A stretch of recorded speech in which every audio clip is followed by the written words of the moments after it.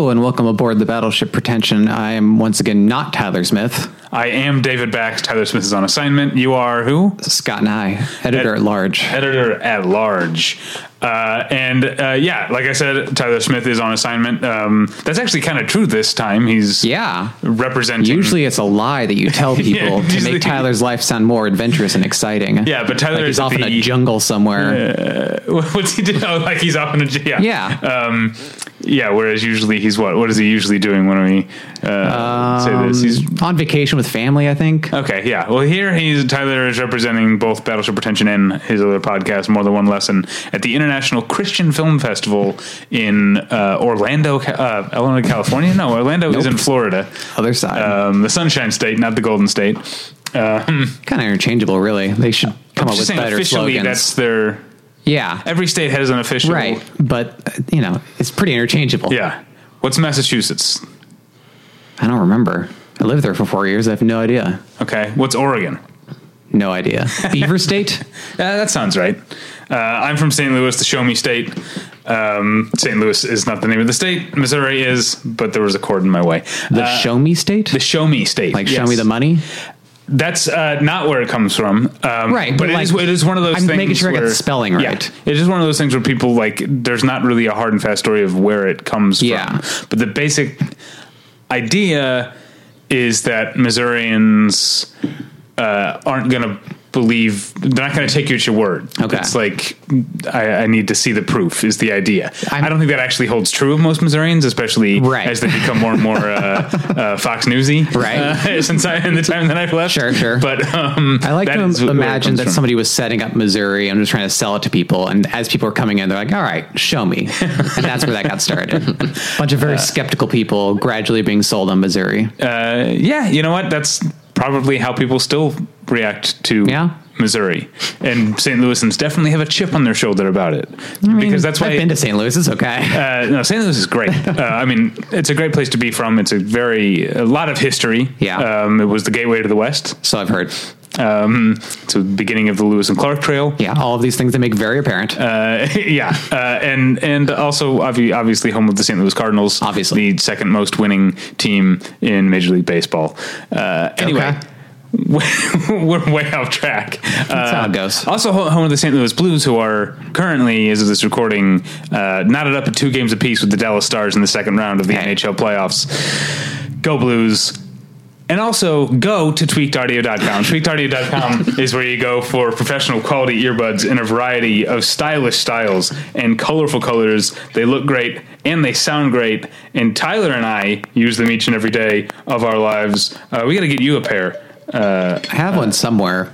I also don't listen to a lot of music on earbuds right now because I don't listen at work. Right. You probably can't. Yeah. Can't. I listen all day at work. That's when I do my listening. And I don't know what I was listening to.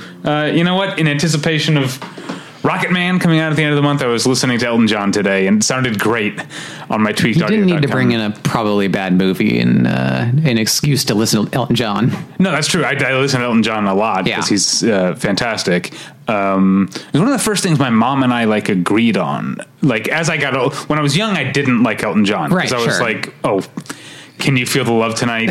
Bullshit or whatever, And then I was too punk for it. Right. And then as I got into realizing that especially the early Elton John, is really good stuff. Yeah. And basically my mom, the 2 CDs that had the most rotation on my mom's car were Elton John's Greatest Hits and ABBA's Greatest Hits, which is right on, both fantastic. Right. And so that was something after an entire childhood of me not liking anything my mom listened to. Yeah.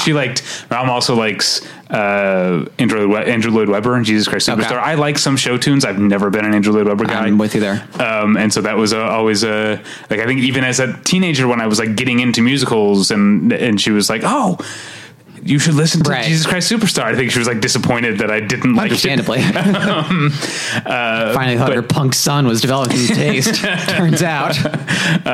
No, punk rock is where I got my taste. Okay.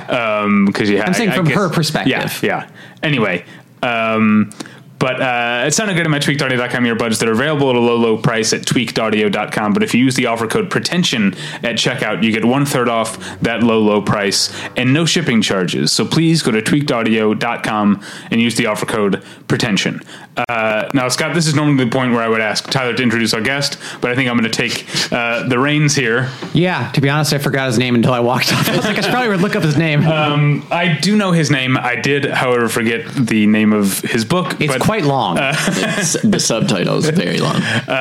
But you've written a book that is for cinephiles who listen to this show.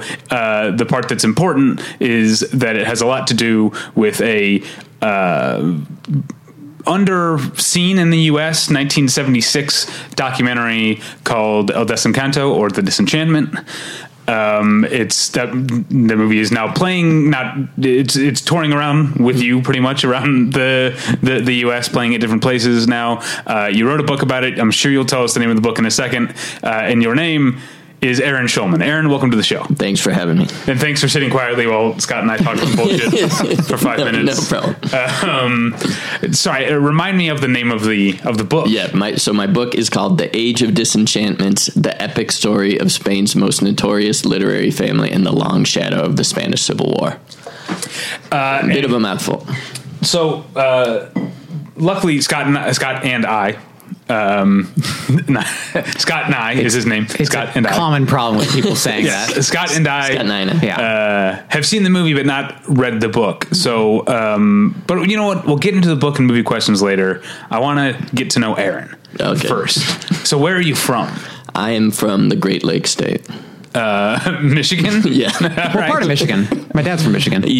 Hazlitt, which is right next to East Lansing. So well, you got to show us on the myth. Yeah. You got to do right that. Right there. All right. Nice little sweet spot. Sure. My dad's from Grand Rapids. All right. Yeah. East Lansing, good film festival. Yeah, I'm screening El Desencanto with them in June for any listeners in Michigan. Yeah, I know that's I don't know why East Lansing has a film festival that is so rich in experimental short film and stuff like that. I'm not sure why that is. But I know I've often gone to, back when I've kind of fallen off going to LA Film Forum a lot, but there'd be a night of short films and I'll be premiered at East Lansing. That's why I know that's the Lansing Film Festival. Also that's where Richard Linklater's Tape takes place in Lansing because the what's his name from Dead Poets Society, that actor Ethan Hawke? No, the other one, Robert Sean Leonard. Sure. He's a filmmaker who's there with a film. Okay. That's the premise. He's back in town with a film. Anyway, so did you, is that how you got into movies, going to the Lansing Film Festival? No, I don't know how I got into movies. I think it was the boredom of growing up in suburban Michigan, and so you look for things to do. Yeah, and I remember watching, somehow, I think we went to the video store without my mom and got Kids when I was 12, and then my mom was really upset when she found out we'd watch it. So a lot of that kind of thing, a lot of movie watching in the basement, because there was nothing else to do. I remember asking my mom if I could see Kids, and she was like, "What is it?" And so it's about kids. I tried to explain it in the terms of, I was like, well, it's rated R, but in terms of was it rated R? Wasn't it? It might have been unrated or NC-17 or something. But I was I was not allowed to watch. Or my parents were very strict. But I was trying to sell it in terms of it's an important social drama. It's about issues that kids face. And my mom was like, well, maybe we should watch it together. And I suddenly lost interest in seeing. Yeah, Kids. remarkable how that turns around. That's a good technique. She knew what she was doing. Yeah. And so, what brought you to California? What brought me to California? I was living in Spain in 2012. Oh, so I skipped an interesting part. Yeah. Well, that's actually, and that I had actually just discovered El Desencanto, but my wife and I we were living in Madrid. The economic crisis there was, Spain was really just it was a hard place to be at that time. And then my wife's green card had just come through. And so we moved to LA. We were here for 5 years. We had some friends here, but I also had a brief flirtation with screenwriting, which actually happened when I was in Spain. It started. I wrote a screenplay with my best friend who had gone to the UCLA MFA program. And sort of like, I was just like, we were living in a tiny studio in Madrid. I was completely broke, and then wrote this screenplay on a lark. And then we suddenly had like a manager, an agent, and a lawyer, and I flew here for like a week of meetings, and I'm just like, I'm going to be like, like rich in no time. So when it was time for us to leave Spain, we looked at a couple different places, settled on LA. We were kind of between New York and LA, and everyone just seemed happier in LA, or even with everyone was like, yeah, I'm still miserable, but it's sunny when you go outside. Yeah. So we decided that's why like New York loves to talk shit. New Yorkers love to talk shit about Angelinos. San Franciscans love to talk shit about Angelinos, but we're too happy. Just to get it back to them. We're like, because Los Angeles people, the LA San Francisco thing is a big thing. Where San Franciscans are like, oh, fucking Los Angeles, and Angelinos are like, oh, we love San Francisco. We love going up there. It's because we're happier here. We don't have that chip on our. And I loved it. I lived here for 5 years and completely loved it. And the screenwriting thing didn't work out. I couldn't really. It just wasn't for me. All the meetings and all the bullshit just wasn't my thing, and I had always been a book guy first, even though I really loved movies, and then this book kind of came together. I found a publisher and I turned to that, although I'm going to be writing a pilot of my book for a producer we're looking at a sort of international kind of production, now that Roma has done so well, and it's kind of Spanish language drama like that seems viable, and Netflix just bought the rights to 100 Years of Solitude, that it seems like there's some possibilities. So I'll write the pilot, and then who knows what the hell will happen. So the pilot is about the Pinero family? Yeah. So it's sort of, it's almost like we're pitching it kind of like, they're not a crime family, but how The Godfather is this really powerful story. It's about crime, and it's about a time and a place, but it's also just about family. Yeah. This book, my book's about poetry. It's about Spanish history, but also it's just about a family navigating the times. Yeah. It also, The Godfather makes sense, but there's a lot of Royal Tenenbaums connections you can make with this family. Definitely. It is kind of like Royal Tenenbaums or the Glass family from Salinger, totally. So how'd you come to this family as a topic for the book? So we were living in Madrid in 2012, and we'd been in Spain. My wife and I met in Guatemala, then we'd been in Spain for about 3 years. And my friend Javi, who's actually a judge, but his sort of secret life is he's the most obsessive cinephile that I know. And so we'd known each other for a while now, and he knew I was really into books, really into movies. So he's like, you invited us over one day to his house to just watch this documentary. He's like, I don't want to tell you that much. It's about this crazy family of poets. It's a kind of famous film in Spain, and I think you're going to like it. And so we would just watch his apartment, and I was just sort of came out of there like, what the hell was that? It's just this eccentric family. They all speak brilliantly. They're deeply fucked up. And, as it turns out, it had played a really important historical role in Spain's transition to democracy. So I just was like, what is this? And I was also reading, I don't know if you've read any Roberto Bolaño, this Chilean novelist who wrote Savage Detectives, 2666, in the last 15 years in English. He's been this huge writer who writes about sort of crazy poets and fascists and history, and I felt like the movie was like a Bolaño novel. And so I actually went home, and the first thing I did was Googled Bolaño and El Desencanto, and then it turned out Bolaño had actually fictionalized one of the sons in a couple of his novels. So where I was thinking, this felt like something stolen from Bolaño's imagination, Bolaño had stolen from some aspects of this movie. So from there I just got super obsessed. I wrote a piece for The Believer magazine about El Desencanto, and I interviewed the director and a couple other people. And from there, over a couple more years, I sort of realized, like, am I writing a book about this? And I was. Well, let's for the listeners, let's take a step back. Who was Leopoldo Pinheiro, and who are the family? Right. Yes. Yeah. And just kind of the film. So Leopoldo Pinheiro was a Spanish poet. He was a communist poet before the Spanish Civil War. So in the 1930s in Madrid, he was friends with Pablo Neruda, Federico Garcia Lorca, all these big guys in this very vibrant, mostly leftist scene in Madrid. So then Franco and other generals rose up against the Republic. Leopoldo Pinheiro was caught outside of Madrid in one of the territories that went to Franco. So what a lot of people, geography sort of determined your destiny in a lot of ways of where you got caught, and that was the case with Leopoldo Pinheiro.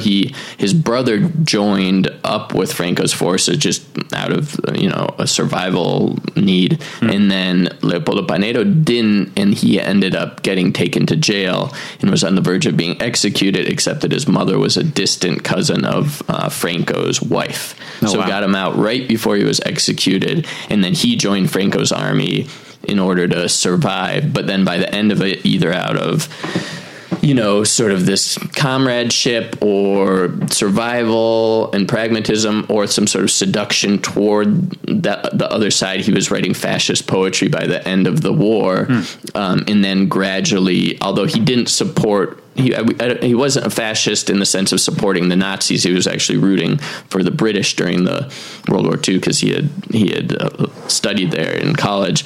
But he gradually, over the years, rose up the ranks in the Franco cultural establishment. Like as a poet who's celebrated for conservative poetry about the family and God and the nation. And then he was also kind of an art czar who was running literary magazines and kind of diplomatic gatherings of artists and writers.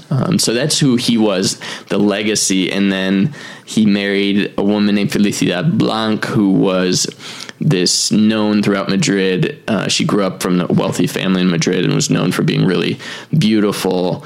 But she was just this very sort of, she was a dreamer who was so in love with reading that she really just wanted life to be the novel that it wasn't.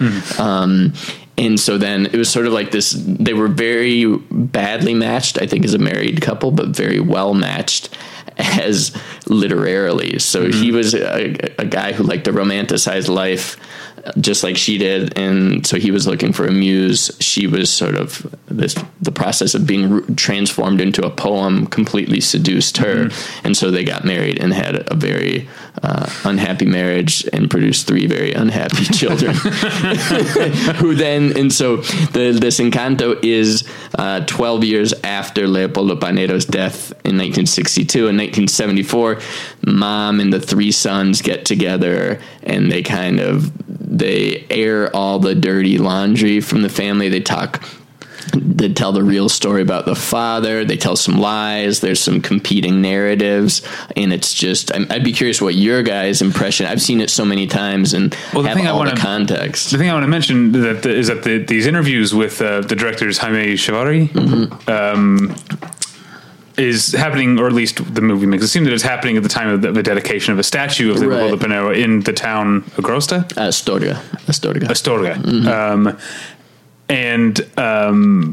The other time is, it's 12 years after Pinheiro has died, but it's right after Franco died, right? Or so they were filming right before and as he was dying, basically, and then the film came out right the year after he died, which we can come to later, kind of defined the way the film was received. Yeah, it certainly informed the way that I watched it. Right, yeah.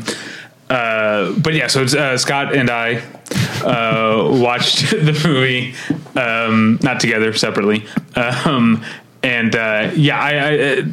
thought it was really fascinating, very, very funny in a dark way. It's very sad way. And I almost had to remind myself as a documentary because I feel like there are so many movies about, like, I guess you'd call these people aristocrats. They're sort of maybe like intellectual or artistic aristocrats. Right. They no longer had any money, and that's sort of like this. It's just a family in decline, but they definitely have the air of aristocrats. And I feel like so many movies about 20th century aristocrats or people like that one of the things that the families trade in or thrive on is an ability to be almost emotionlessly cruel to one another. Right, to be in a weird way very self-aware and self-assessing, but also not really willing to do anything about it, as if from an as if the intellectualism is in itself, like recognizing the way that I am terrible or the way that my upbringing is terrible is enough, and just talking about it is all we're going to do. We're not going to go to therapy or anything. We're just going to make these digs at each other and smoke cigarettes. And so I thought the movie was really fascinating, funny. Scott, what did you think? Yeah, I mean, it was a little tough to get into. Was the history of the family better known in Spain at the time? Because I feel like the film doesn't get into so much what you just talked about. Well, and that's why when I've been screening it, I've been giving about a 5-minute introduction, because I think in the movie they never tell you Leopoldo Panero, the father who's dead, was a communist and became a fascist. Right, exactly. You start intuiting. I got that he had some fascist ties, clearly, but that was about the extent of it. But also that even after his fascist ties, he was still would sometimes, I guess, get under Franco's skin because he was like communicating with the leftist poets and stuff who had been exiled. Because he wasn't sort of completely black and white in terms of and that comes bad. up they're bad. I'm good, and so he. That's why it's interesting. He's kind of a smudgy, difficult figure, and so people did know who he was. I think he was starting to fall in obscurity then, but I think the film then it debuted in Madrid and then started getting more attention. So I think it was rippling out, and then when it started appearing at regional theaters, people were sort of, the story of the family was getting revived. But it is, it's almost like I wish I could do an annotated version of the film, because there's so many cultural references. I've seen it so many times now, and I know every single reference, but it's taken a while. I mean, I read your article in Believer, and it was very helpful in terms of elucidating a lot of this. But one of the interesting things that you mentioned is that it started as a short film, and you kind of get that feeling of he just got carried along with the depth of the story, that it seems very casual at the start, but it just keeps unfolding in weirder and weirder ways, and they keep making these offhanded remarks. You're like, wait, suddenly there's incest perhaps? It really sneaks. The incest stuff, sort of like, well, what are they talking about? One of the things I found funny, unless I'm mistaken, I don't think there's any one shot where the mother and all three of the sons are on screen at the same time. There's strict rules. Leopoldo Maria and the middle son, Juan Luis, the first son, refused to appear on camera together. And at first the mother didn't want to appear with any of them where it wasn't scripted in some way. And I think Gret, because I think they were all very aware that there was going to be competing narratives, and they'd all spent how many meals together shouting over each other, or getting burned in front of the others. So I think they all were very cautious. But then we can talk about later, but that climactic scene in at the school where the sons went to the Italian Lyceum, then you see it all comes out. The mother and the two younger sons. It's a very long sequence. It's fantastic. Now, you mentioned earlier that the movie was popular in Spain. In what way? Like, is it a cult hit? It is a cult. Okay. I think nowadays it's for kind of literary people or film people. Okay. Or people who are kind of interested in cultural stuff, and then they'll catch it and be like, whoa, because it plays on the Spanish national television usually maybe twice a year. I mean, it's still you can always find DVDs of it, and people are always writing about the family on blogs, and it's just kind of. I'm trying to think, I would think it's more well known than Grey Garden. Grey Gardens here, I think, is really only among cinephiles for the most part these days. I think it's. I guess now Broadway people know it, right? A musical or something. Yeah, that's right. Yeah, but so well, they should make a Pinedo musical. Yeah. I think I'm looking at the guy who needs to write that. but yeah, so it's famous in the sense of cult famous. And in the moment when it came out, it was kind of a scandal. So I think I'm trying to think of a comparison for that, but it kind of had this big flash when it came out of upsetting people. What were people upset about?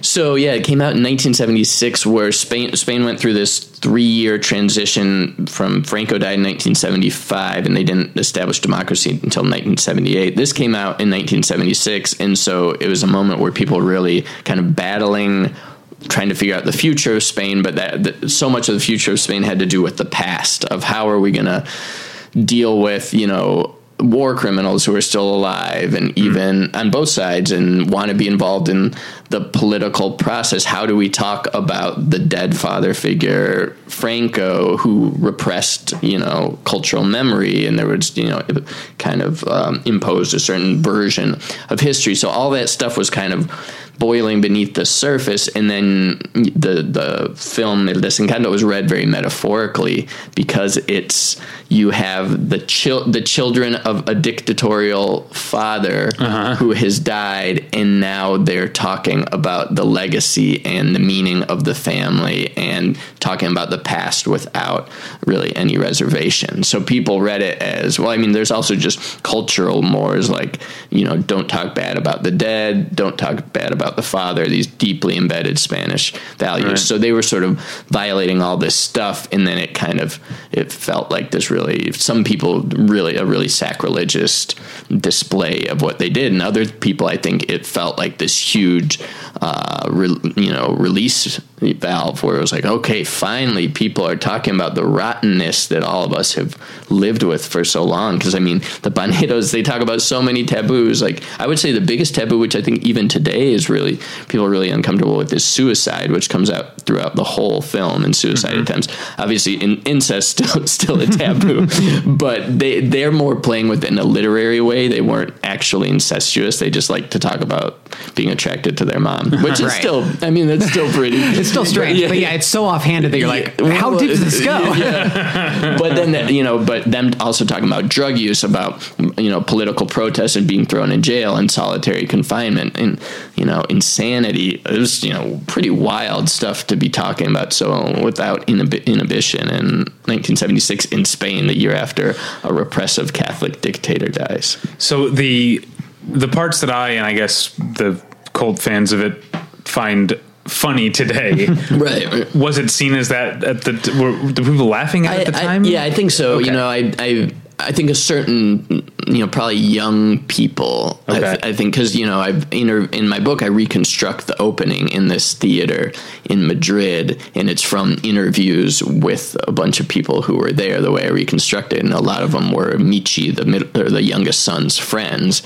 And, they talk about that as like a really joyous occasion, and how happy Michi was. So I think you probably had, on the one hand, people laughing, and then there was other people who were friends more of Leopoldo Pinedo, and from that generation, who were leaving the theater during the premiere because they were so offended.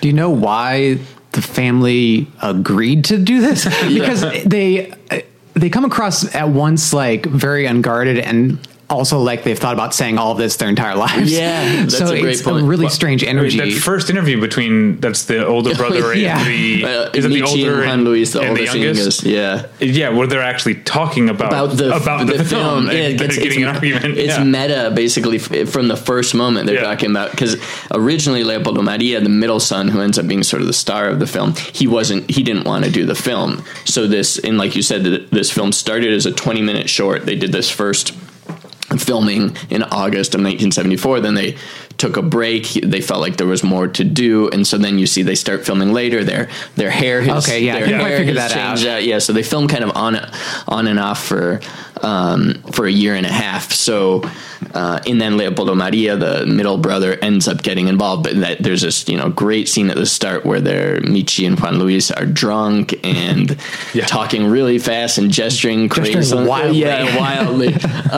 And they're talking about what it means that Leopoldo Maria isn't in the film, and of course then he ends up being in the film. So yeah, it's interesting that they break down the fourth wall right away, and then it almost seems like the fourth wall gets erected.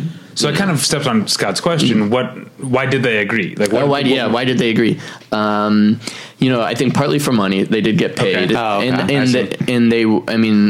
it's interesting. They ended up winning some. Everyone knew it was a documentary, but they ended up winning an acting award that year because I guess the award didn't distinguish between it was just performance, which I think is probably it's kind of cool in the sense of being more honest about we act like documentaries don't have an element of performance, and so many do, especially with these type of personality, artistic, who are very aware of self-presentation. So I think partly they did it for money, and I think so. Michi had always wanted. He kind of was like a college dropout. He did a bunch of different majors, but he was kind of like he had too high opinion of himself and was like too good looking to ever like finish a degree. Right? That's the youngest son. I can't keep him all straight. That's the youngest son. Okay. Yeah, that's the youngest son. So but he always he loved film, and he later became a television critic for a newspaper. So he always wanted to make a film about some of his mother's old stories. And so there was kind of that idea planted, and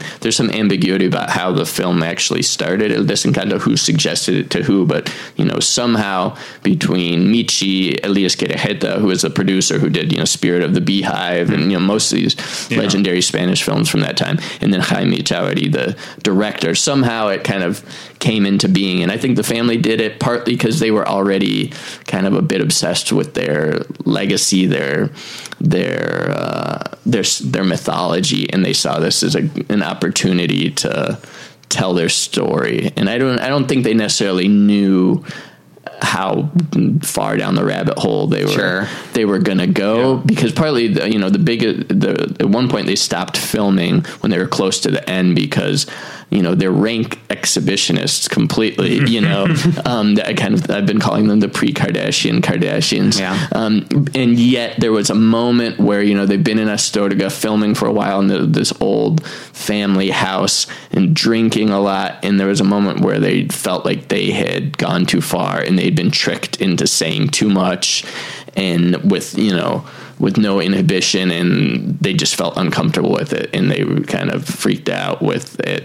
Jaime Chavarri, the director, so Elias Querejeta had to come and kind of do, I guess, what a producer does, which is just get the production back on track. So I think they were dancing back and forth between having control, not having control, and same for Jaime, the director, who I've spent a lot of time with, and he still has very vivid memories of making this movie.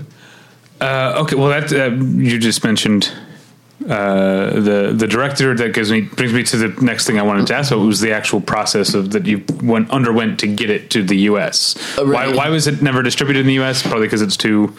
I don't know though, because it's like so many odd movies. At least maybe don't. A lot of odd movies, maybe they never get to be shown in theater, but they end up in, Criterion or something. So to me, it is a little mysterious about why it never happened. Because actually the last couple of years it's been playing at different film festivals, like Copenhagen International Film Festival, just played Lisbon somewhere else, and like people are loving it because it's like this rumor that people have heard about, So I don't know. Jaime, the director, has the theory that because he's one time we were talking and I called him an auteur, and he was like, "Oh, you're one of the people who call me an auteur," because he's like, "I've done a lot of movies for hire, so a lot of people don't see me that way. I've written some of my own films. I've done stuff for a payday." And so his theory was because the film didn't kind of fit within a lifetime cinematic vision, that maybe the Criterion would have acquired his whole body of work and it all presented some kind of coherent aesthetic. He thought that was part of the reason why it never got picked up. But I'm not sure exactly. So what was your process? My process was loved the film, wrote the Believer article, And the Believer article made me feel like, okay, Believer's a cool magazine. It's got this small but passionate fan base of people who are like you guys who are into weird shit like this and can get into it. So I felt like, I want to share this with more weirdos like me. I think there's at least 1,000 of them in the U.S. or more. And so I actually first contacted So Jaime gave me the email of the guy who owns it, who is Enrique Cerezo, who's the owner of the Madrid Atletico soccer team. So he's just an incredibly rich guy who owns 70% of Spanish cinema. Oh, wow. Wow. So his stories, I think from what Jaime said, told me he owned a video store. I don't know when this was, 40, 50 years ago, and then just realized that all of these Spanish movies, no one owned them anymore, or the rights, you could buy the rights for like $5. So he just started buying and buying and buying, and now he owns a soccer team and 70% of Spanish Spanish cinema. So I got in touch with his company, and we kind of went back and forth for several years of like, they could tell that I was passionate about this. Obviously, it wasn't going to be a big payday for them. I didn't want to take that much risk in acquiring it. So we went back and forth, and then finally, when the year before the book was coming out, so I guess this was just last year, 2018. I kind of was like, okay, I'm finally ready to cough up a bit of money. Can we be realistic about, I'm all I'm really going to do is be using it to get the word about my book and showing it weird places here and there. So we came to an agreement, and then I know nothing about the digital side of things or the distribution or anything. So I just kind of have been figuring it out. And luckily, a lot of people have been really open to, I've shown it to, Film Forum in New York, at the Roxy in Philadelphia that's coming up in the Roxy in San Francisco. I showed it at this great place called Zotropolis in Lancaster, Pennsylvania, really cool place. And there's been, the Film Forum screening was almost full, which was great. And the others have been sort of screenings of maybe 40 people, but really engaged. And then there's some screenings without me. Last night it played at the MoCA Jacksonville. Tomorrow it's playing at the Cleveland Museum of Art. So when I can go there, I'm going to do kind of introductions and Q&As. And then when I can't, I send a little video of me. It's kind of giving the spiel that I gave you guys.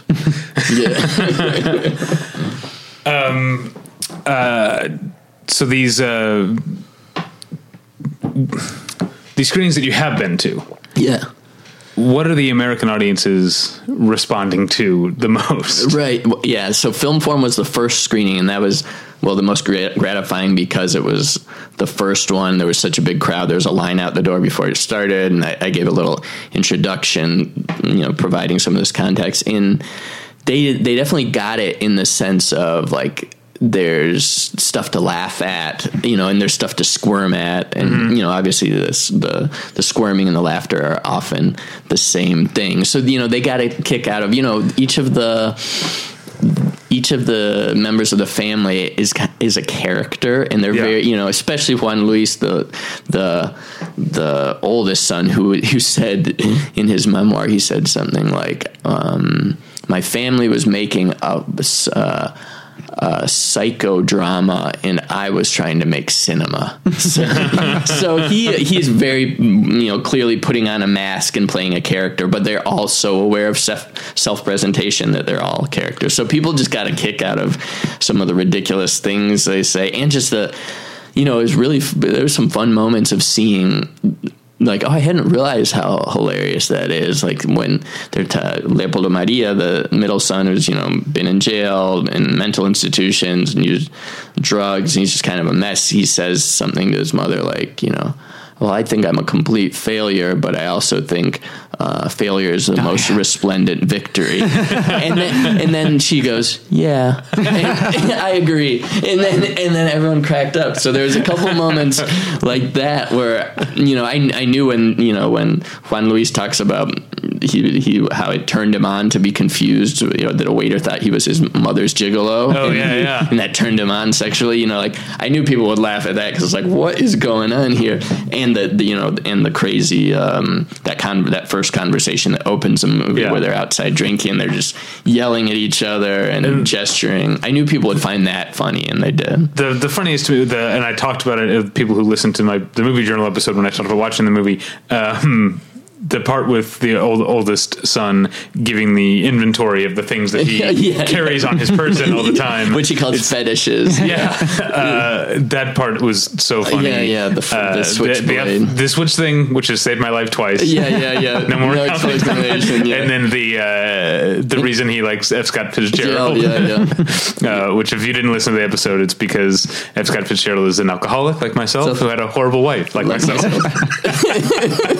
So people got a kick out of that. And then, it was satisfying too at the end, because there is this climactic scene where Leopoldo Maria confronts his mother really quite abrasively about mistakes he feels that she made, about putting him in a mental institution, how she responded to that. And then her defending herself, saying, well, I was out of my depth as a mother that come up in another age. You guys were doing things that we didn't do, and I didn't know how to do it. It's a really intense scene, and all the screenings, it's like you can feel the audience's whole focus just narrow in on that movie. Because I think Jaime, the director, does an interesting thing there, is it gets like kind of boring for about 2 minutes before that, because they're talking about like childhood games they used to play. And you start to get a little bit antsy of like, okay, like it's losing interest a little bit. And then all of a sudden it's like the beating heart of the movie appears, and in each screening I could feel the audience is just like getting pulled in, and it got super quiet, and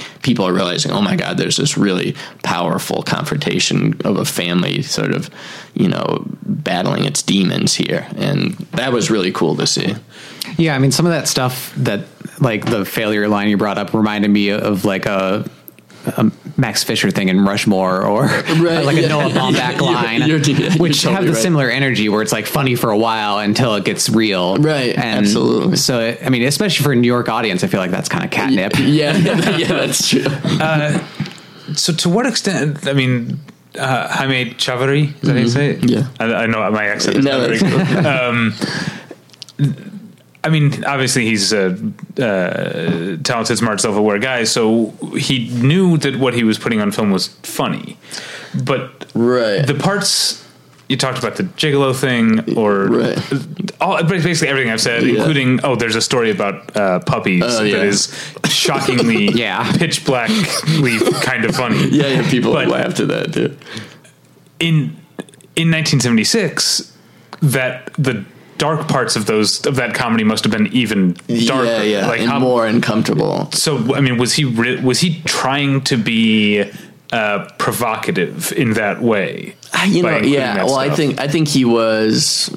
I don't know if he was trying to be provocative, but there was no way he couldn't be provocative and make a movie about the Pinedo family. So it was sort of like he knew this was provocative stuff, but it kind of. It all was, and I think his thing was he was just trying to figure out the order of everything. It's again filmed over a year and a half. I think he lost a sense of things, and he had to go through 6 or 8 hours of footage, and then it's kind of like a linear movie that isn't really linear. It gives you a linear sense. There's a feeling of progression, but at the same time, it's all fragments. Because they're jumping around so much from like different eras in their lives, and then like they'll go from childhood to them being in prison. It's like, wait, are these two like happening side by side? Where they're thrown into prison as children, which they feel like they kind of were when they talk about their school upbringing and stuff. No, it's really. So I think Jaime was really just trying to figure out the best way to make it all coherent in some ways. And I think for him, probably the whole thing had lost the humor, actually, because he was so sick of the Pinedo family. It's just like, because they made a follow-up kind of Where Are They Now documentary 20 years later about the family.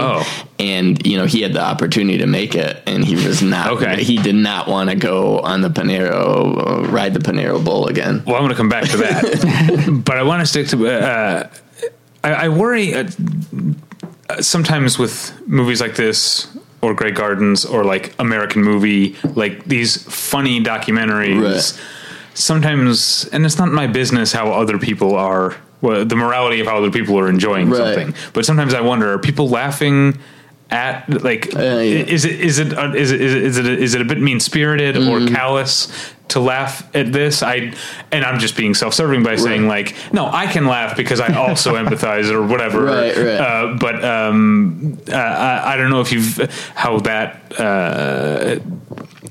that element, that sort of Schadenfreude element, plays with the Spanish audience and with the American audience. Is it different? I don't think, because I think, that kind of feeling bad about laughing is maybe when you see you're laughing at someone's vulnerability, and I think that's uncomfortable. But there's something about the paneros that they invite it because they're just poking you in the eye or poking Spanish culture, and they're pretending or each other, or each other, and they're pretending they're not vulnerable in a sense. So I don't think there's a cruel laugh.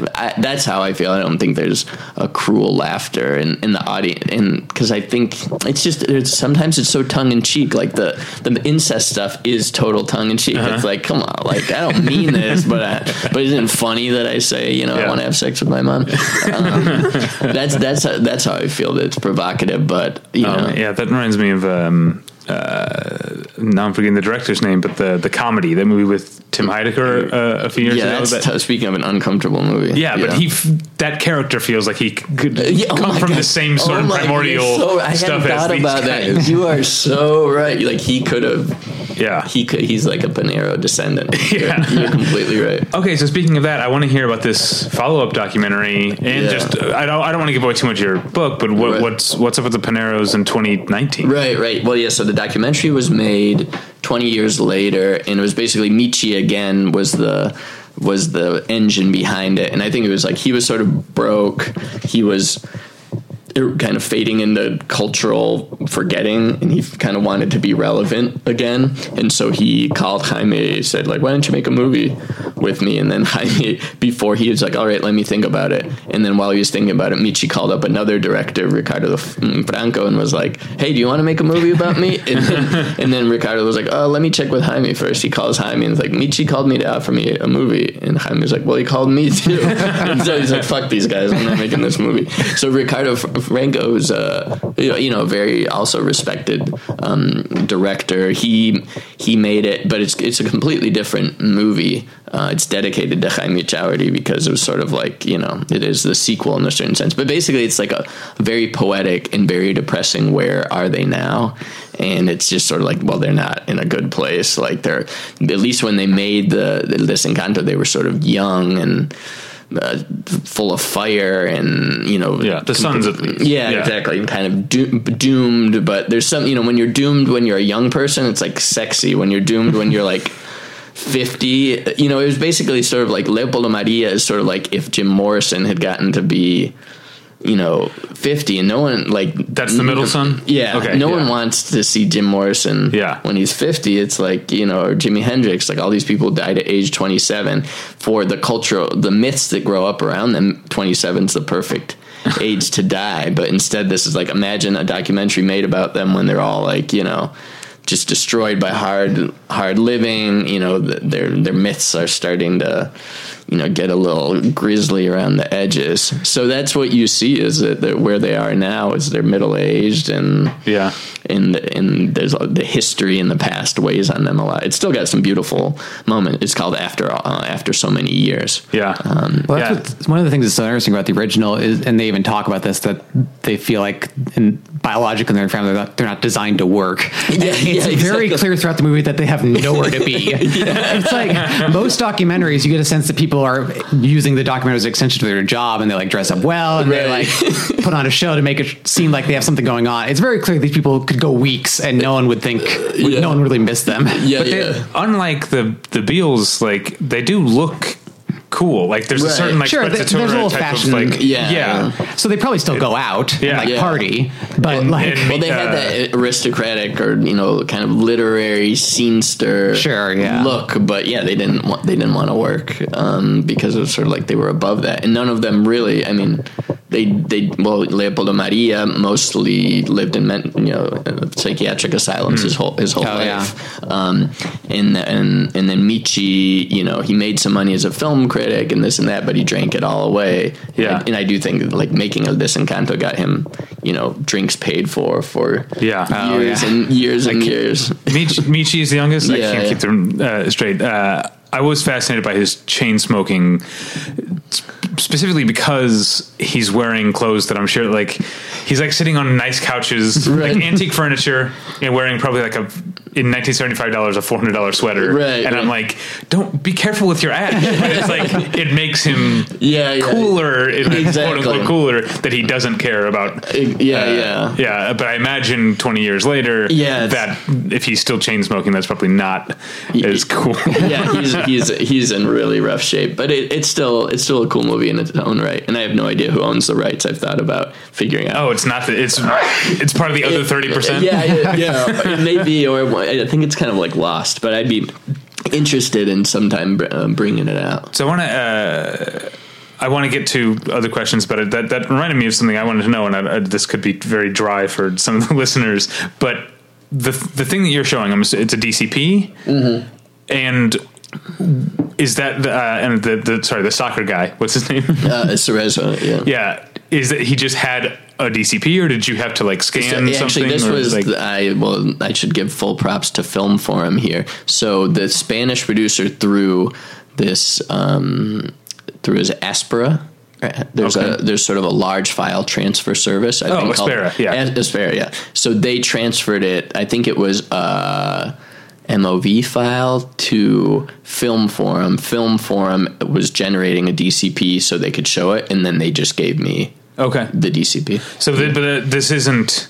There was no new restoration with the soccer guy. No, or I think they did restore it. I think maybe before they reissued the DVD a couple years ago. I see. Okay, so you're going from that. Yeah. All right, because it looks great. I should say. It's a great looking film to begin with, but the digital file is really high quality. Yeah. It is great looking in a way that it's there's something mundane about so much of it. It's just people talking. But then every now and then go to this camera move where like lights pouring in from the back. The camera's like moving, which you don't see in a lot of documentaries that there's interviews. So it's there's a couple gives it kind of like shots, some romanticism to it. It's really interesting. When Michi's the last scene, I think, or one of the last scenes, when Michi's talking about if the family, if there will be, they'll reproduce. If the bloodline's going to die out, and he's sitting smoking in this kitchen in his sweater, and the camera starts moving away, and it's it's like the family is dying out, he's getting smaller, and there's a lot of shots like that are very well done. The bookend shots of the as yet unveiled statue which looks eerie because it looks like a corpse or something. In your review, right, you said something like, the statue of the father could have been a statue of Franco, and it's really well put. And that's kind of, and I think that was one of the things that kind of made the metaphor clear to Spanish audiences, because who had they been seeing statues of for decades? Right. Franco among other generals, and then here's this statue of the father. So did the Pineros reproduce? They died out. The prophecy that they put out in the Desencanto in 1976 came true, and they never had any heirs. So there are some cousins, distant cousins, who inherited the estate, but the kind of this romantic idea of the line dying out, and they referenced the Wittelbach family, which was this Bavarian. Why I wish I could annotate the whole movie, because in that scene in the garden where Michi and Juan Luis are yelling at each other, he's like, you're playing at being a Wittelbach. He's like, I'm not a fucking Wittelbach. and and they're going back and forth. And so the first time I saw it, I was like, what are they talking about? Like, who are the Wittelbach? And then of course, and that again, they're playing with this whole idea of like, they're aristocrats talking about European royalty. They love to like add that mystique to everything. So by comparing themselves, instead of just being like, we're impotent because we drank too much, they're like, we're like Bavarian kings, and that's what I think of almost the whole, what you see on display in the whole film is this reaching towards literary cultural references to elevate their own meaning, which is something I actually, in a sense, admire about them, because I think, how do we all infuse meaning to our lives when it's just like life is so banal and prosaic, and then how it's only in the stories we tell about ourselves that things become seem to have more meaning. Yeah, in that scene, actually, they reference, I think one of them tries to like himself to Ludwig more than the other guy, which made me think of Visconti in general, in terms of just telling stories about like the dying aristocracy. Right, and it seems like this is like the more genuine portrait, whereas Visconti still held on to like the romantic ideal. It seems like the director here saw through what they were trying to present themselves as, and just fell into the nitty gritty of it. No, there's something kind of like World War I-ish about exactly kind of, or the themes in this movie about this dying off of supposedly noble people who actually had a corrupt interior. Is this Chavarri's best known film in Spain? There's I think it's translated Bicycles Are for Summer, which is a very well known one, and then he made Camarón a few years ago, which is a biopic about a very famous flamenco kind of just amazing musician. It was kind of like he did this flamenco like disco pop rock mix in the 70s and 80s, and it made a biopic of him. I think that came out in 2005 or something like that. That's also a well-known one. But he made a lot of films, and he appears in a couple Almodovar films acting, because they were all in Madrid at the same time, and a lot of them acted in each other's movies. So where can people see El Desencanto? Where can people see El Desencanto? Or where can people find out where to see El Desencanto? So they can go to my website, aaronshulman.com. That's SHULMAN. That's where I have the screenings listed, and I add, there's always seem to be more appearing. And for anyone who's in LA, there's a screening at UCLA next week on May 9th at 7:30 p.m. in the Darren Star screening room. And then I'm really named after. I didn't know Darren Star had a screening room. Well, he's got money, so he's got a screening room. And that is. I hate when people say only in LA, but that seems so LA for Darren Star to have a screening. And then I'm hoping to have another screening at a bigger venue, maybe this summer or the fall or next spring, but I'm still here in Los Angeles. Yeah. But there are more rolling out. Let's see, I've got San Francisco, May 30th, Santa Barbara, May 19th. Yeah, Detroit, I think, is coming together June 22nd, East Lansing, June 23rd. I'm still trying to figure out Chicago. It's going to play at the Salvador Dali Museum in St. Petersburg, Florida in the fall. So it's just going to be popping up. And then I do have DVDs, but right now I'm just selling them to universities and institutions. So it's an absurdly high price for me to try to make back the money on the rights. Well, Scott, anything else? No, this was great. Yeah, thank you so much, Aaron, for Thank you guys for having me. I really appreciate it. Again, the website is aaronshulman.com. Mm-hmm. All right. And anything you want to know about the Baneros in the film, you can find in my book. So that's my last plug. Age of Disenchantments. And you can go to battleshippretension.com. You can read my review of the movie. And you can read lots of other reviews, included this week, all kinds of stuff, nonfiction. Great that review, really great.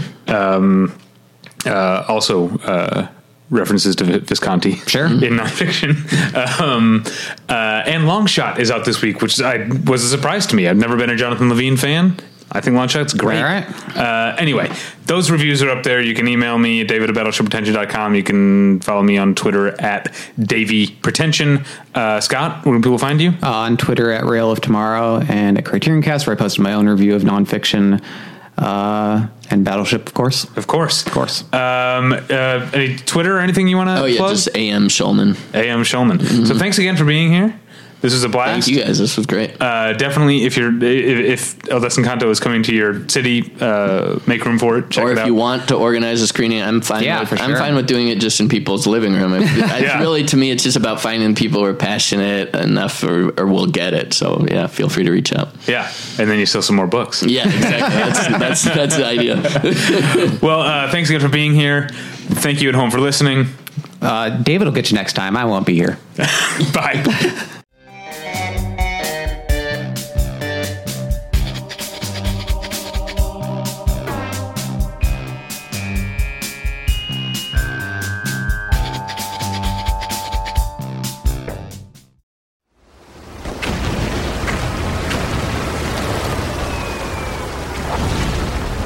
This program is a proud member of the Battleship Pretension Fleet.